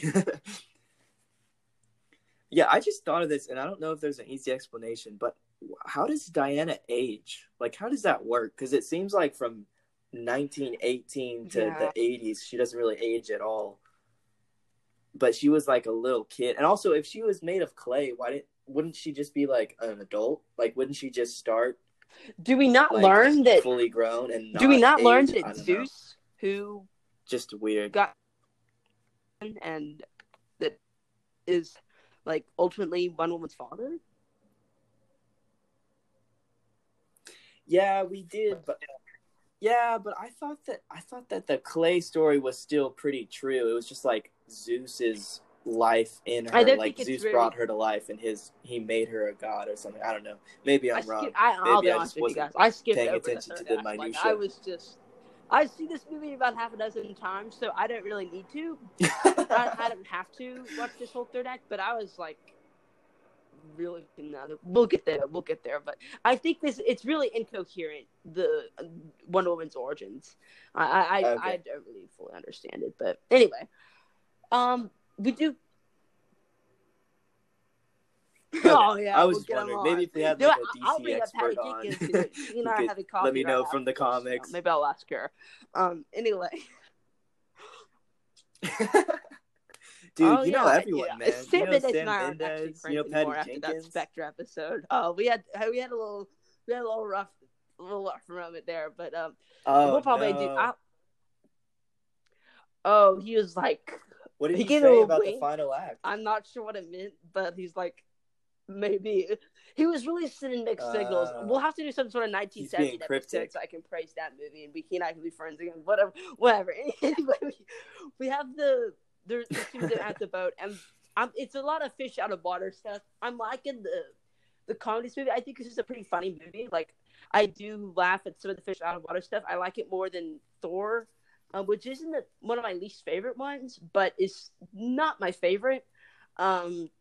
Just kind of middle of the road Marvel for me, and there's a lot of those. But I enjoy sort of it's kind of cheesy. A little cringe. Maybe that's just my age, but I thought this was kind of cringe, just like with the 12 volumes of human pleasure or whatever. That really felt like a something that Patty Jenkins hadn't even wrote. It was like a joke teller. He wrote that, you know. But I think some of this is fun dialogue, and like you said, Gal Gadot and Chris Pine really doing well together. Great chemistry. They're really bouncing off each other really well, and I think that's really what's important about the scenes. You could see that these two were going hand in hand really well.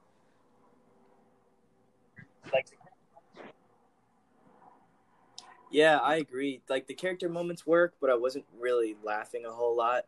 But I do remember in the theaters, like, all those moments you're talking about, like, the whole audience was giggling. Like, everyone was enjoying it. So I think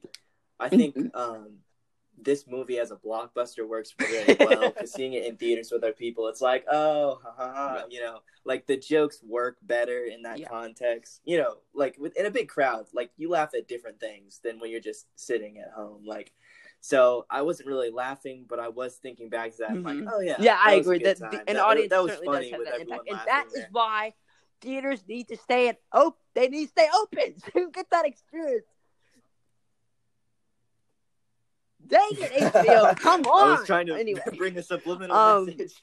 Yeah, I think that's the ultimate meaning of the scene. The two bounce off each other. Well, this isn't one of the scenes I think is the most funny, but I think it's where a lot of comedy is being thrown out, and it's fun stuff, but it's not my favorite bits of the movie. But we do get our introduction to London. And I really, really love Gal Gadot's first comment on London. It's hideous. Like, I think that's such a great line, I think, and definitely was in the trailer. And we're right back to the sort of the Snyder Cut type of, not that much color. As generic, I think, as Snyder does it, but I was really, really loving the colors at Themyscira, and now we're kind of back to this drab stuff. It isn't Snyder, but it is still kind of drabby. I think it looks good for the most part. It's not as poor to look at, but like Wonder Woman's suit looks really bright in Themyscira, and it feels like Man of Steel's suit, where the colors are toned down in those scenes. They feel toned down when it pops up. So that was kind of something that was, I think, a little unfortunate. But for that one line that Gal Gadot has, I think it's pretty great. And then Chris Pine's like, yeah, it's not for everybody. So, like I said, I'm liking some of the comedy here, and then we get Chris Pine's assistant, which I think is brings a lot of fun to it as well. What do you think of our introduction to this World War One London?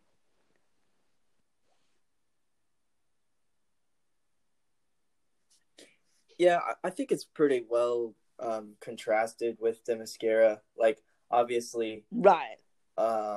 It was a pretty dark time historically for London and the surrounding areas, so it makes sense to kind of mirror that in the color palette, especially since, like, I mean, if you look at 1917, like, it's just as dark. I don't think it goes into Zack Snyder territory, like you said. It stays within the realm of just reality. It's not really a style choice. It's more of just that's how it was. Well, as far as I know, I wasn't there. But yeah, I really like the assistant. I think she's really funny. Yeah, kind of a dumb Brit, which is nice to see. Used to the Sherlocks where all the Brits are geniuses, but no. There's stupid people my in England apologies too. to I our know, listeners it's hard to over believe. there in England. They're everywhere. My apologies. Wow, that took a turn. Anyway, yeah, I do like the assistant. There's some fun bits of comedy here. A lot of fish out of water stuff, which I think if it wasn't working, we'd really be giving this movie a hard time. But I think it's working pretty well. So when like one woman's trying on the dresses and all of that, not really liking it. Yeah. I mean, it's pretty basic comedy, but it's fun. I'm liking it. And then we get that little action scene in the alley, which I think is looks pretty good. Wasn't as memorable as I kind of remember it being, but still a pretty fun bit of action. And you talked about the pacing of the Themyscira final battle, and I think that was a pretty overall perfect timing for us to get one, because we're gonna have a little bit of a lull after that bit of action, and this is kind of a little refresher with the alleyway fight. But it takes a little while for us to get back into the action, and you can kind of feel the 21st century action really trying to keep you invested with little bits of action. You kind of feel that there, but I don't really have a problem with it, because I don't think this action looks particularly bad. Mm-hmm. It's not great action, but I'm having a fun time in some of these London scenes. And then she'll go to the I don't know what I'm supposed to call these guys. I guess the British generals, but we'll get to them in a second. But what do you think of the one on the alleyway action scene, and then the fish out of water stuff that we're getting here?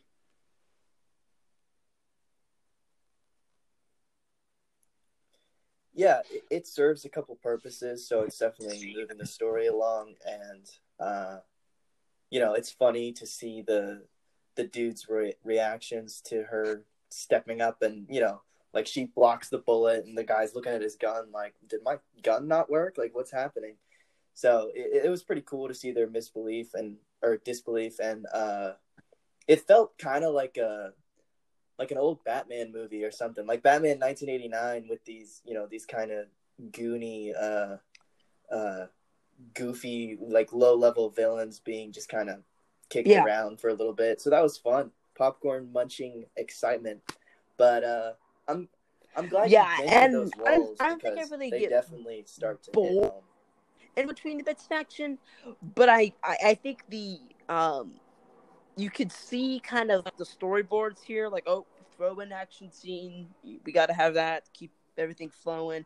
You could feel kind of the straining of being an entertaining action movie, when I think maybe Patty Jenkins is wanting to tell a little bit more. I think a little bit more feminine themes and all that. But anyway, we do have the scene with the British generals, which I'm not the biggest fan of.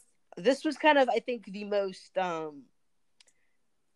clunky part of kind of the most preachy part of the movie, and I did like some of it, like what Gal Gadot pointing out, just old men sitting behind desks, sitting off young boys' night. That was a line that I liked quite a bit.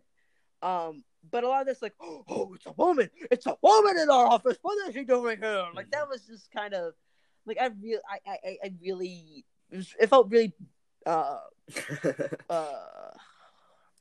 really basic to me. Like, oh yeah, we're really like in your face type of thing. But yeah, they might as well have been like a boys' best show. Like, no girls allowed. In here. It just didn't really work with me.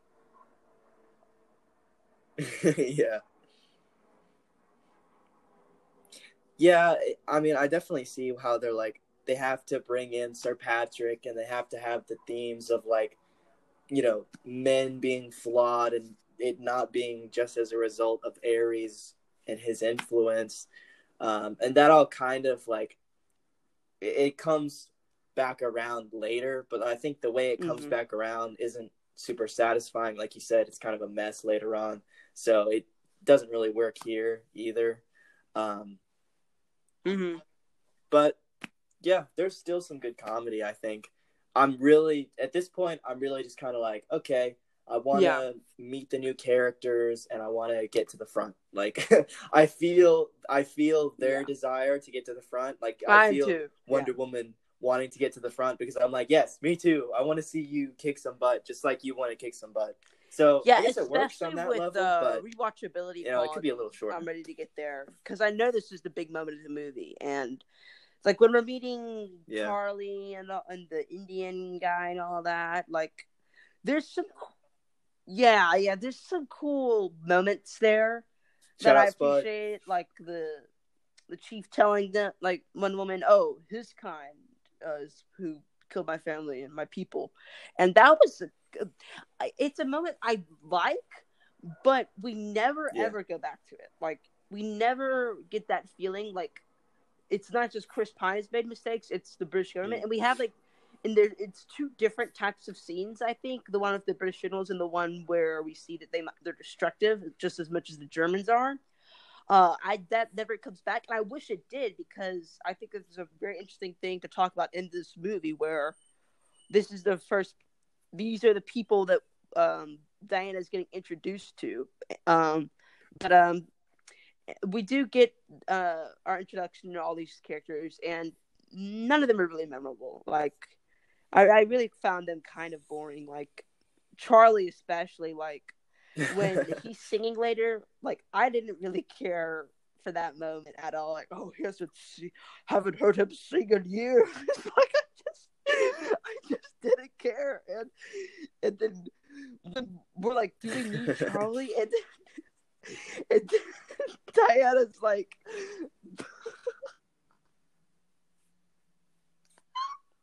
oh my gosh. I didn't.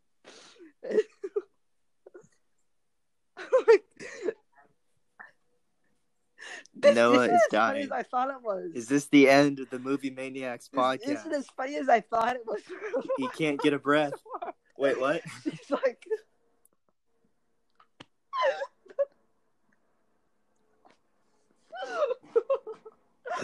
oh, she's like, but who will sing for us, Charlie? But Patrick, what do you think of the new character? I can't talk right now. Oh my god.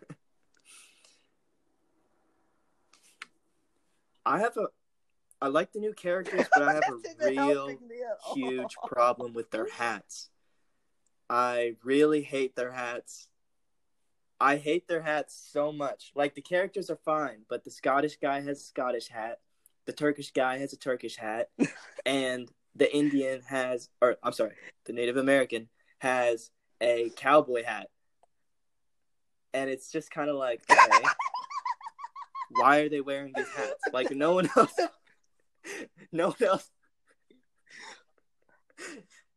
in the movie is wearing, like, different hats that, like, differentiate themselves by race. Really hidden, in-depth writing going on here. Don't you see the you have to look for these clues. It's not like I'm trying to look past them. I'm trying to look past the hats. I'm trying to see the characters. This is like apart Mark from the hats. Zuckerberg and Like, like if they the took off their social hats, I network wouldn't know scene which where one like was his which. friends like, do you happen to know if your classmate is dating somebody? And he's like, no, people don't walk around with stickers that say. And I feel like Mark Zuckerberg might have watched this movie, like in like he's like someone for the future. And he went back and watched this movie. He's like, wait. It's like people don't walk around with stickers that in his time machine. Oh my gosh, that's in the Facebook 2.0 or whatever it is.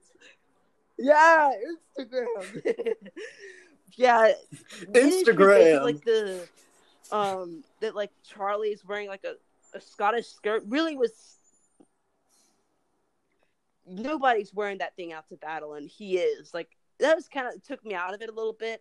I don't care for many of these new characters. I think the actor guy, whose name I don't remember, he was probably the most interesting out of the three. I think, even though we had that one scene with the chief, he's not really that memorable for the most part. But we're dwelling on him a lot, which was kind of annoying. Like he's like this big saint in Nomad's Land, and I didn't really track with that, but when the actor's like, it's messy dialogue. But when he's like,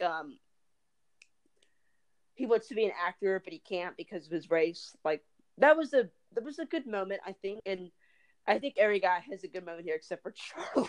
He's just such.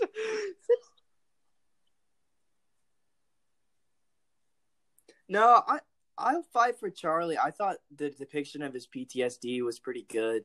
Like, definitely, like all the other characters, their themes aren't really fully fleshed out, but they're kind of just there so that Chris Pine can say that or maybe it wasn't Chris Pine, maybe it was the actor guy, but like so that they can say that line about like everyone is fighting their own battles. Like, it's not just you, Diana, which I think is good because she is kind of like at that point, her mindset is like, I just need to kill Ares and then everything will be over. And they're kind of hinting that that's not the case, even though, like, for all we know, it is true at this point. Like, for all we know, she's going to kill Ares and that's how the movie's going to end. Like, that seems like a superhero ending.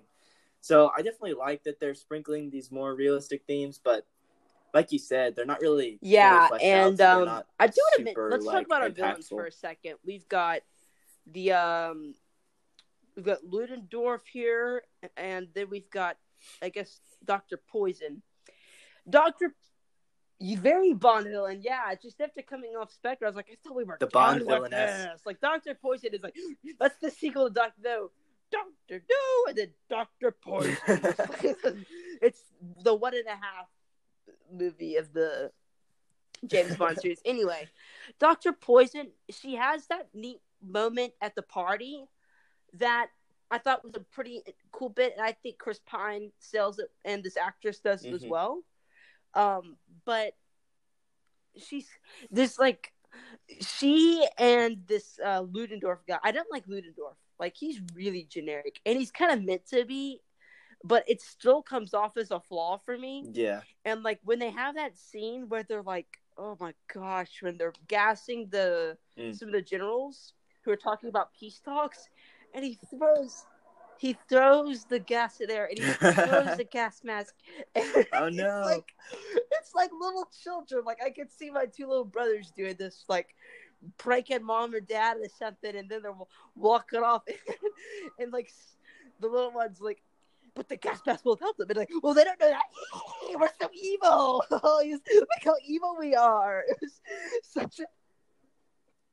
It was so. Oh, it was just. Wait, you didn't like that part? Like, it was the snickering that really, like, but they don't know that. Like, that whole moment, I didn't even. What is it? Dude, I thought it was funny. I thought it was such like a Saturday serial, like Doctor Doom versus the Fantastic Four, and he's like, "Whoa!" It isn't by design, though. And that in like a live action movie so far. I think it's funny. Like, I was cracking up. Like, this is so stupid. But I think it is. If we're looking at it from like, is this movie succeeding? Like, that was a moment I think on the surface doesn't work at all.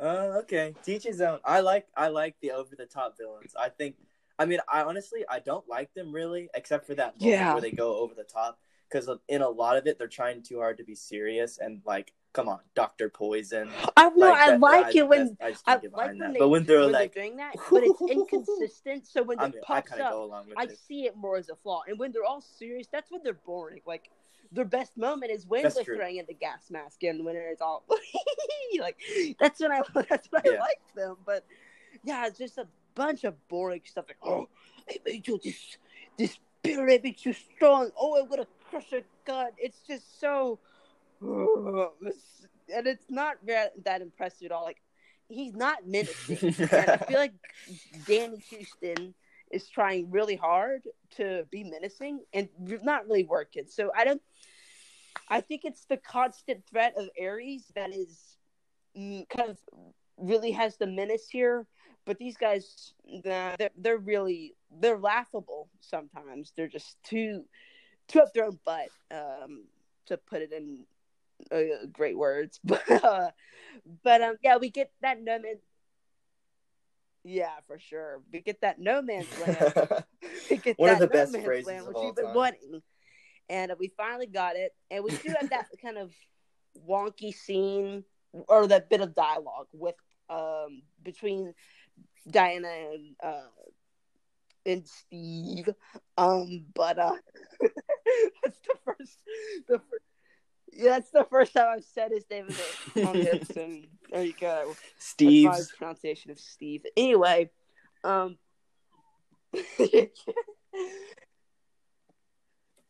Steve.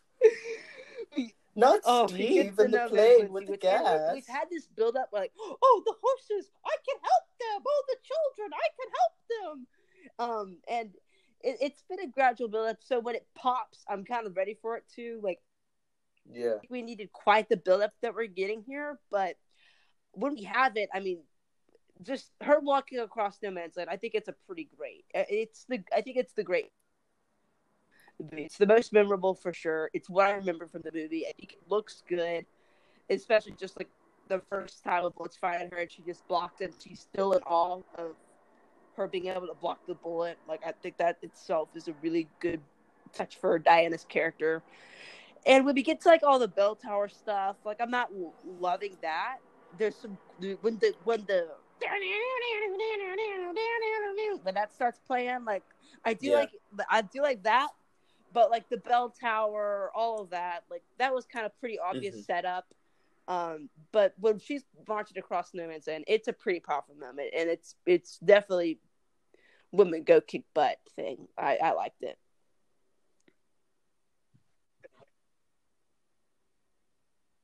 Yeah, and I think the way like all the soldiers rally around her makes her that symbol of hope that you were talking about, that like Superman kind of isn't in the DCEU. And even in Justice League, she feels more like a Superman. She kind of is in that scene. She is talking to children, and Superman does in that movie, and it's so stupid.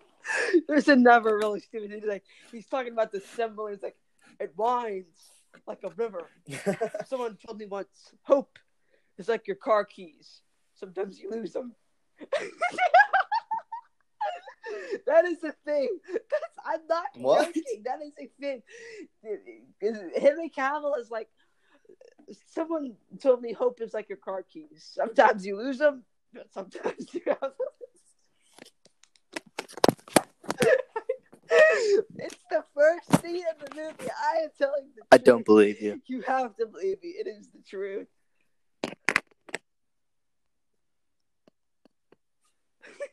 No, because it's such a Whedon scene. If it's in the Snyder cut out I'll be very surprised. Oh, I'm sending you that clip right on this podcast. You are going to believe me, Patrick.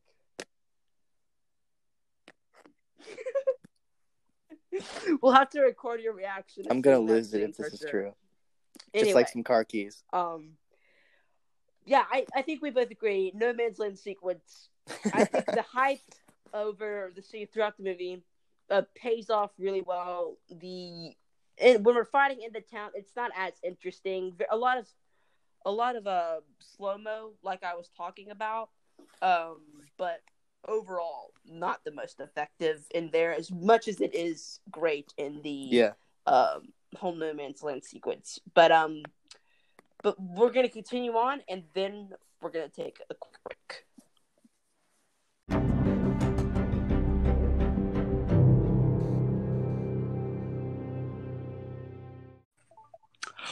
We're back. We've returned after cooling down. Certainly had a few laughs at the end there. But yeah, while we were taking a break, I finally showed Patrick the Hope is Like Your Car Keys. Patrick, you did not believe me, and I told you that you would believe me, and I was incredulous. Yep. What did you think of it? High art. Oh, it's such a bad movie. Don't watch Justice League, ladies and gentlemen. Just watch the Snyder Cut. Hey, I will say Henry Cavill has a good humor about it. He's got a good sense of humor about the whole situation. He's thinking, they're just going to be looking at my mustache. he's like, there's a point where he like looks up and he's like, what are my lines? Let me just improvise for a bit about car keys and rivers. That was impressive. Like we did like at the end, like that wasn't actually planned, but yeah, Cavill was talking a little bit about that. And this is brilliant. So we just thought we were gonna put that in. Anyway, let's go back to Wonder Woman topic of discussion. After this, we kind of have our own little celebration here. We get the picture that Diana is given to at in the opening scene, and she and Steve finally make out. I think we all knew it was coming. I think it's a surprise to anybody that this is gonna come. I think that this manages to be a good romance without feeling like Chris Pine is just worshiping at the feet of Wonder Woman like it did in Catwoman. It feels like they both have something to gain from their relationship, just as two totally different worlds. It's not. It's pretty. Was gonna happen, right? I mean, it's Hollywood. It's action blockbuster. It was bound to happen at some point, but I think it works really well. Like I said, Gal Gadot and Chris Pine, great chemistry. So I think this ultimately works really well. You get that line I was talking about, like Pachadi, who will sing for us, and all of that. So yeah, whatever. But yeah, I think this works really well. And then Gal Gadot's reaction to Snow, I liked as well. Yeah, I like all that stuff. It's a pretty tasteful scene. I'm glad they didn't get into any Watchmen territory. Yeah, that'd have been off color. Yeah, that'd have been a little much. Anyway, yeah, I'll agree with you on that point. But we do have part of this, and Lupin or Sir Patrick disapproved, but yeah, this whole party scene ultimately I consider to be the worst scene of the movie. It does have that bit with Dr. Poison and Steve that I do like that little bit. I do like that little bit there. But all that the stuff with like with Diana and Ludendorff, I think it's pretty bad. Like like the Greek gods, just like mythology blabber that was just so obviously like the red herring of the movie is that he is Ares. And I want to give a little mention to Hollywood that like we know by this point that the person that we most suspect is not the person who is the person we suspect him of being. That's a little bit much, but you get my point. Like this is it. I think it's pretty clear that this is. At least I didn't see this being anything that we would take seriously.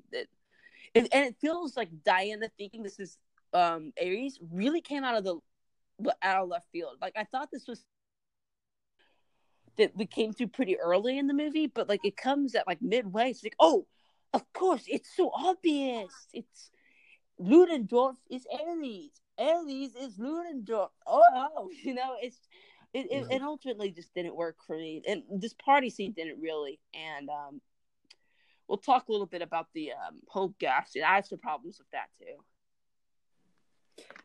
Yeah, I mean, I think one of the problems with this party scene is it takes way too long for us to get to it. Like, I feel that it doesn't really make sense a whole lot that Chris Pine won't let Gal Gadot go into the party at this point. Like, he's seen what she can do. Like, it doesn't make any sense. And it just is an excuse for them to kind of draw out her, like, going to get the dress and him going in first. And it just, and then her entrance isn't really that great. Like, yeah, she looks good in the dress. Like, wow. Like, he let his whole line of questioning with what's her face, the poisonous witch, Dr. Poison. Yeah, he let that all go down the drain. Like, clearly he's not a very great spy. Yeah, that was such awful spy work. Like, oh, a beautiful woman. Oh, I'm gonna completely blow my cover. It's like, yeah, not great. Yeah, just some missteps here for sure, and not just on the dance floor. Gosh. Oh my god. Finger guns. Yeah, and I also think it's really like, why would you let this woman who clearly has a sword, like, strapped to her back? Like, it's so in the open. Like, why did nobody see it? Like, the sword is right there.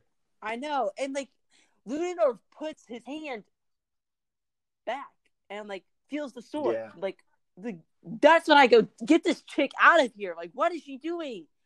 Like, yeah, ultimately I think there's a lot of like either like just continuity problems, and then ultimately just aren't very effective. But something I consider to be even worse is the town gassing scene, where we learned that everything Diana just saved instantly goes away. And I feel like I understand what Jenkins is going for here. That something and instantly it could just be taken away like that. But for me, there's something that is that scene of her going off into no man's land, because it doesn't matter, because it's just they're gonna get gassed later, and when we're celebrating, it feels hollow because they're gonna get gassed later. And I really feeling this is more of a PG scene than it is a PG-13, because like there's no signs of death. Like there's like knocked over fruit cartons and stuff, fruit baskets and stuff like that. Like, and we're also seeing on Gal Gadot's face as she's watching on this, and I think this is the weakness in her acting here, is when she's having to convey all this sorrow to us. It's just not working, because I feel like we need to be seeing this, this destruction, not just with Gal Gadot's face.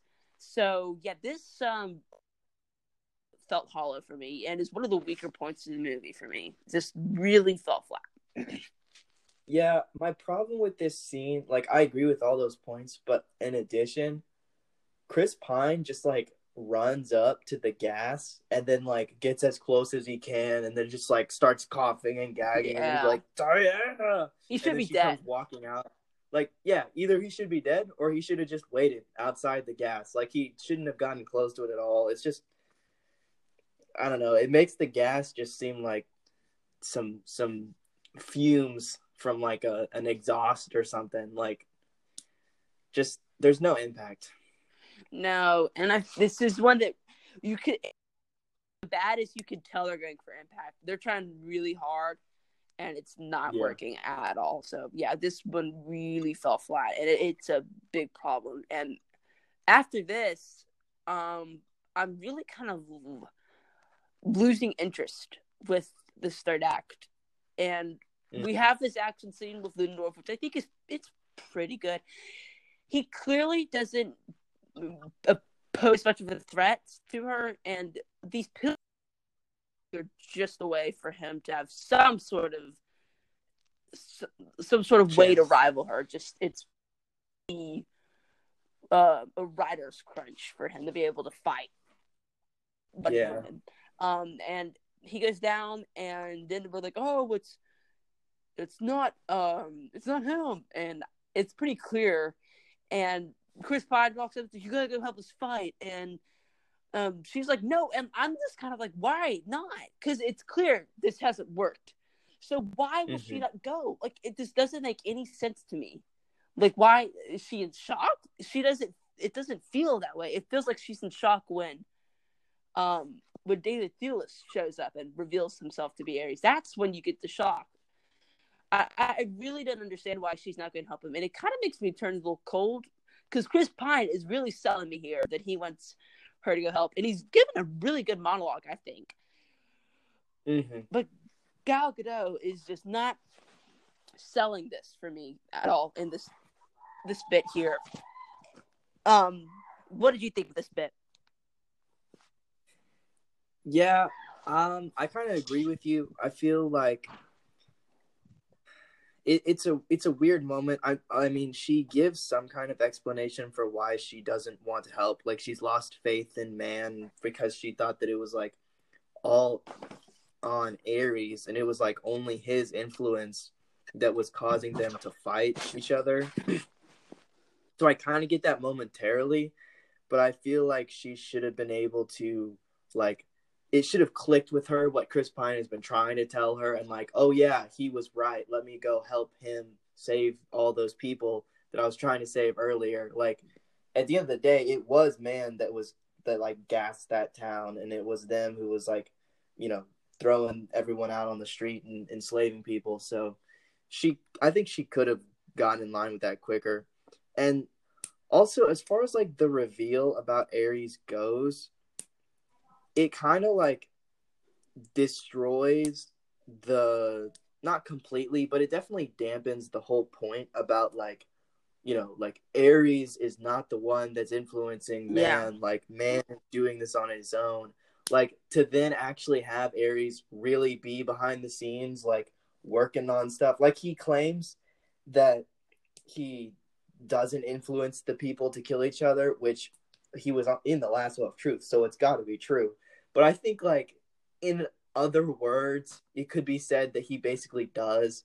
Like, he was giving them ideas for weapons, and he was helping them kill each other at a faster rate. But anyway, my main point is that I feel like for first watch, the reveal about Ares is pretty good. But as far as rewatchability goes, it would have been better if they had just had Diana go along with Chris Pine at that point and not have Ares be in it at all. Like, not actually have Ares show up. Yeah, I 100% like fully support that, because ultimately when David Thewlis pops up, it's like, oh, I'm Ares. Like, that really had no impact.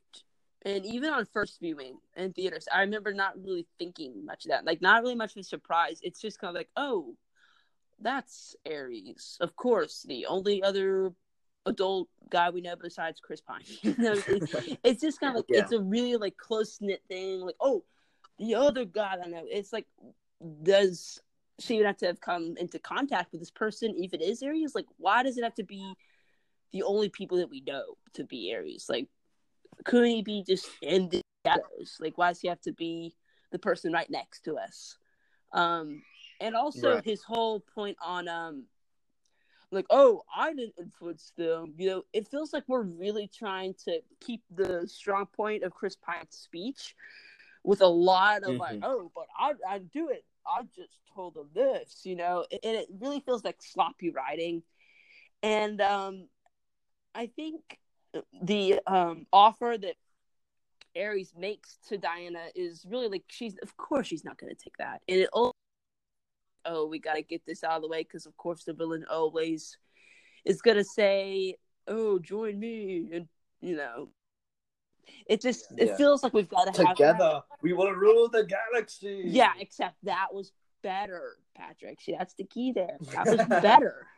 Anyway, then we get our action, and it's just so bland. Like, yeah, pretty poor CGI, I think, with Ares.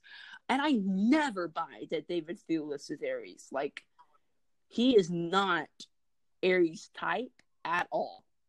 And when we're having the flashback to him, like, in a cave, and he's like muscles and all of that, like, no way did I buy that. Like, that is not David Thewlis's body. And I don't know. I think David Doulis hit the gym a little bit. well, even if he does, I still don't buy it. Like, I'm about to Google David Doulis beach bod. Oh my gosh. Anyway, this action is, I think, really poor, and it's the ultimate trope that superhero movies get made fun of with their third act. It's just CGI galore, and this is, I think, pretty poor action. I like Chris Pine when he's going off giving her the watch and then shoots the plane full of explosives. I feel like there might have been a different way to do it. I don't know. Maybe I'm wrong, but I think that Chris Pine does that scene really well, and that's what works in this third act. Ultimately, is Chris Pine. He's what's working. Bugado, all that love crap, just didn't really go with it. Yeah, it was all right. It was pretty quick. It was just like, I don't believe in what you're saying. I believe in love. I'm gonna kill you. But I think it really falls flat because then, like, the way Diana wins is literally just she realizes she's more powerful than him, and then she wins. Like, there's no kind of like overcoming insurmountable odds. It's just like, oh, I didn't realize it, but this whole time I was more powerful than you, and I'm gonna prove it by killing you right now with like no effort at all. It does fall into that Captain Marvel trap a little bit, I think. Yeah, for sure. Yeah, I don't know what happened. I don't feel this is what Jenkins' ultimate plan was. I feel like there was something else here that we're missing, a better third act. I feel like it's somewhere. I feel like there's a script out there that had a different third act that was better. So this is one of the sour points I remember going back to Wonder Woman was this third act. It's just a movie that I think has been, for the most part, consistently pretty good. But after from the party scene and forward, it's just a lot of me not really caring.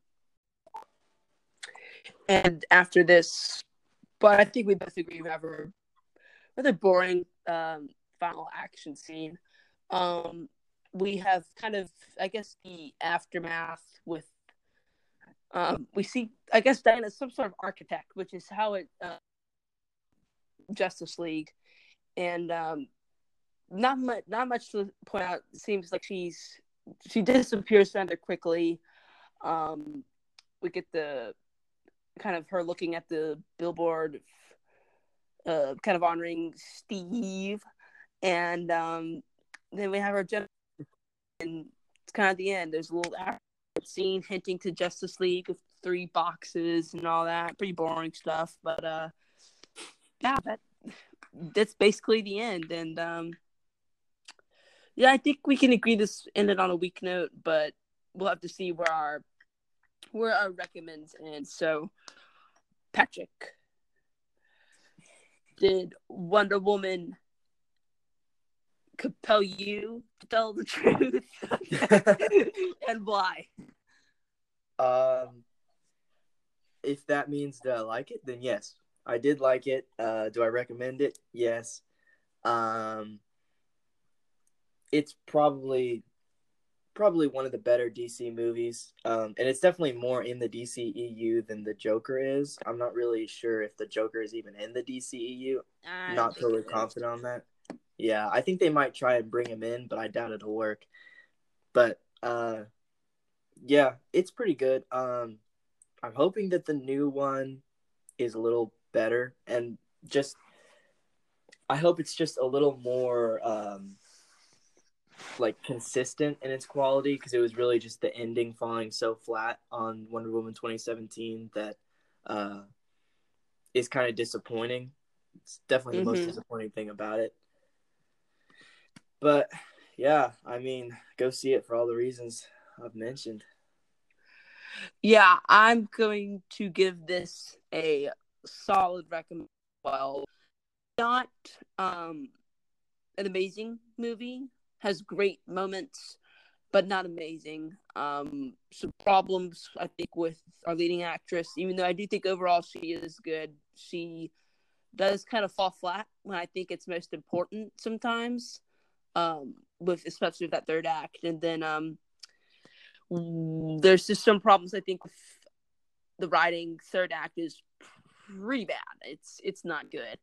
And I think we've seen better ones in MCU.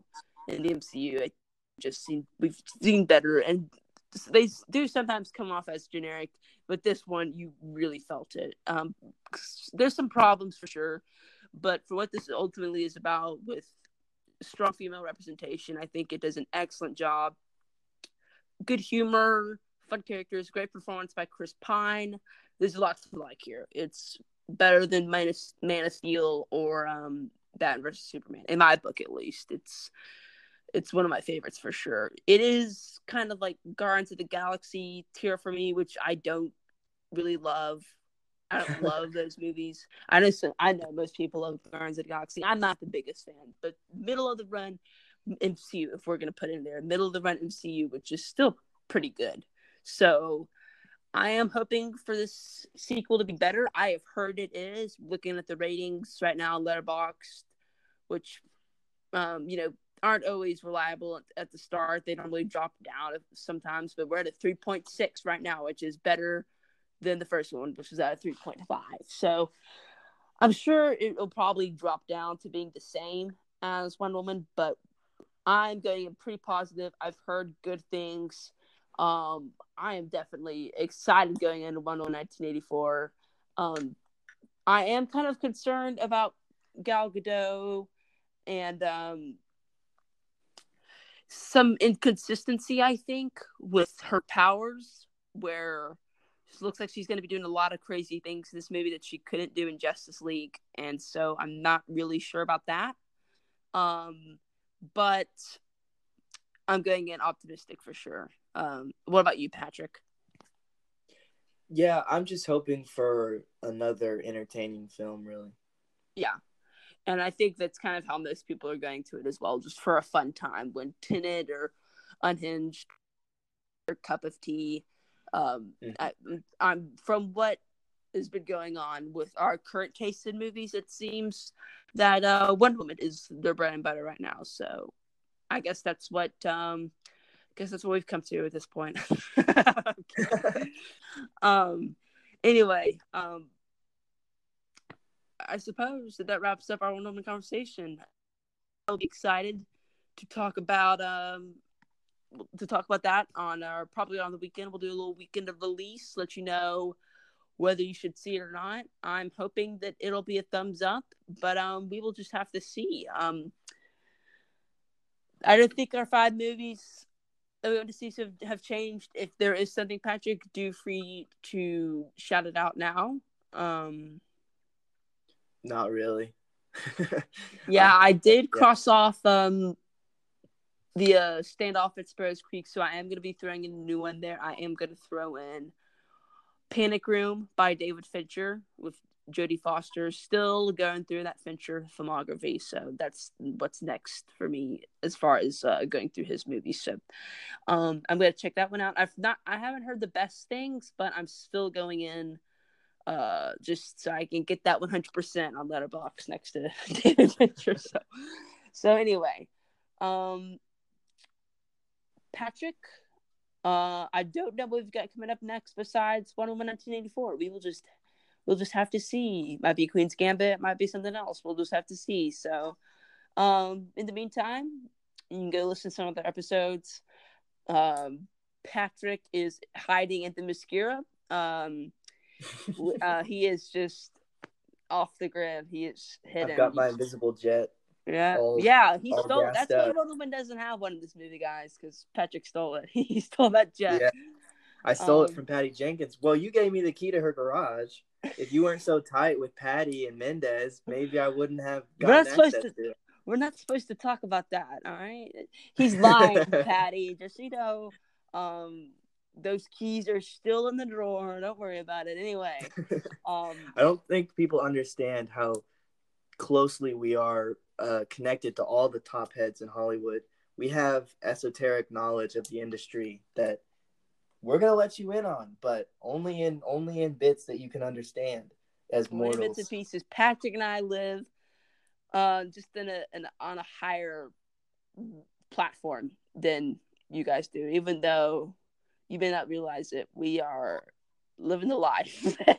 Look, there's living lots the of movie podcasts, but there's only one Movie Maniacs podcast, okay? Yeah. And it's because we got the connections. And don't ask us how we got them. Don't ask.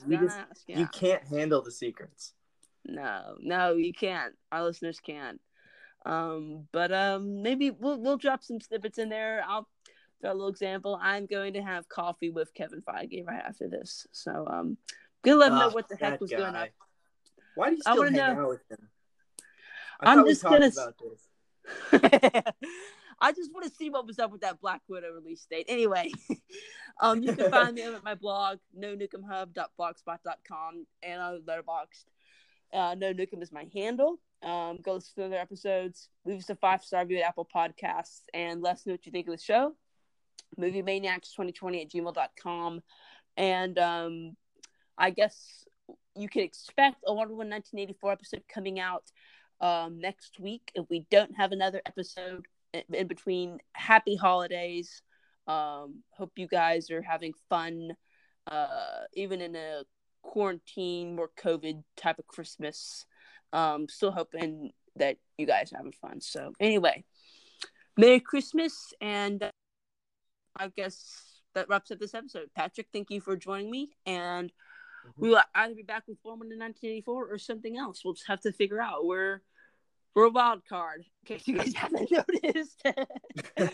Anyway, thank you for listening, and hope you enjoyed this. So that is when I cue the ending.